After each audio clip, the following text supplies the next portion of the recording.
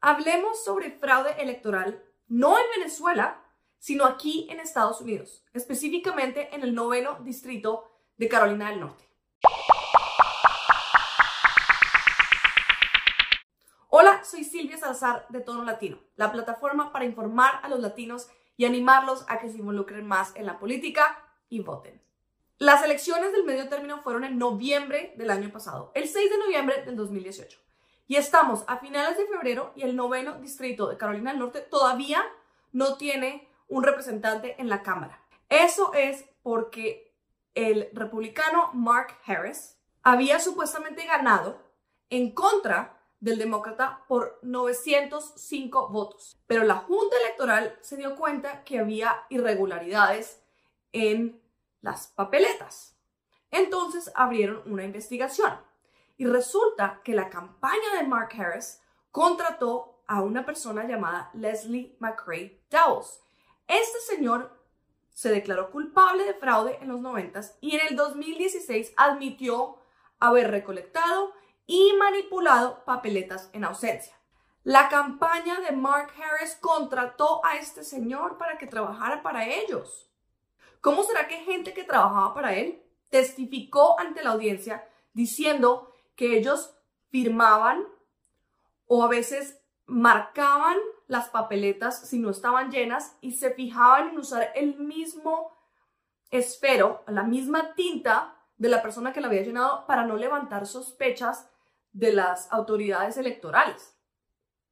Pero Mark Harris dice que él no tenía ni idea, absolutamente ni idea, de que este señor fuera a hacer una cosa ilegal.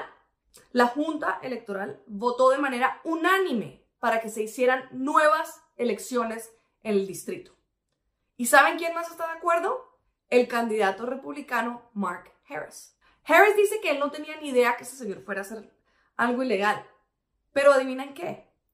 Después de 4 días de audiencia la semana pasada, el mismo hijo de Mark Harris, John Harris, que es un fiscal del estado de Carolina del Norte, testificó. Aquí está lo peor del cuento.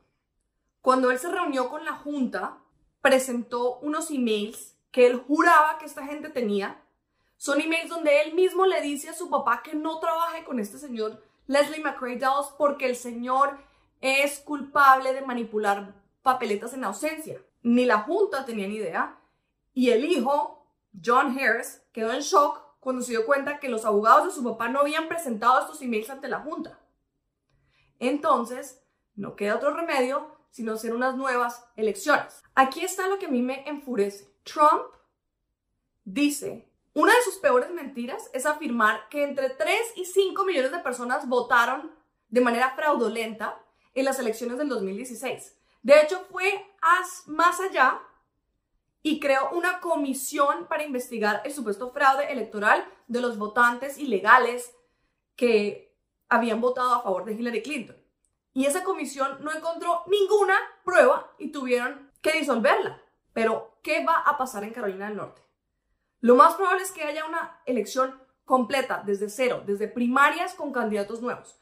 Mark Harris ni siquiera ha dicho que él no va a lanzarse al Congreso. O sea, él todavía tal vez puede estarlo considerando. Sí sabemos que McCrae Dowless todavía podría enfrentarse a cargos penales por haber hecho esto, pero si ya no es ni la primera ni la segunda vez, por Dios. Solo esperemos que la gente de Carolina del Norte pueda tener unas elecciones para tener a alguien que lo represente pronto en la Cámara.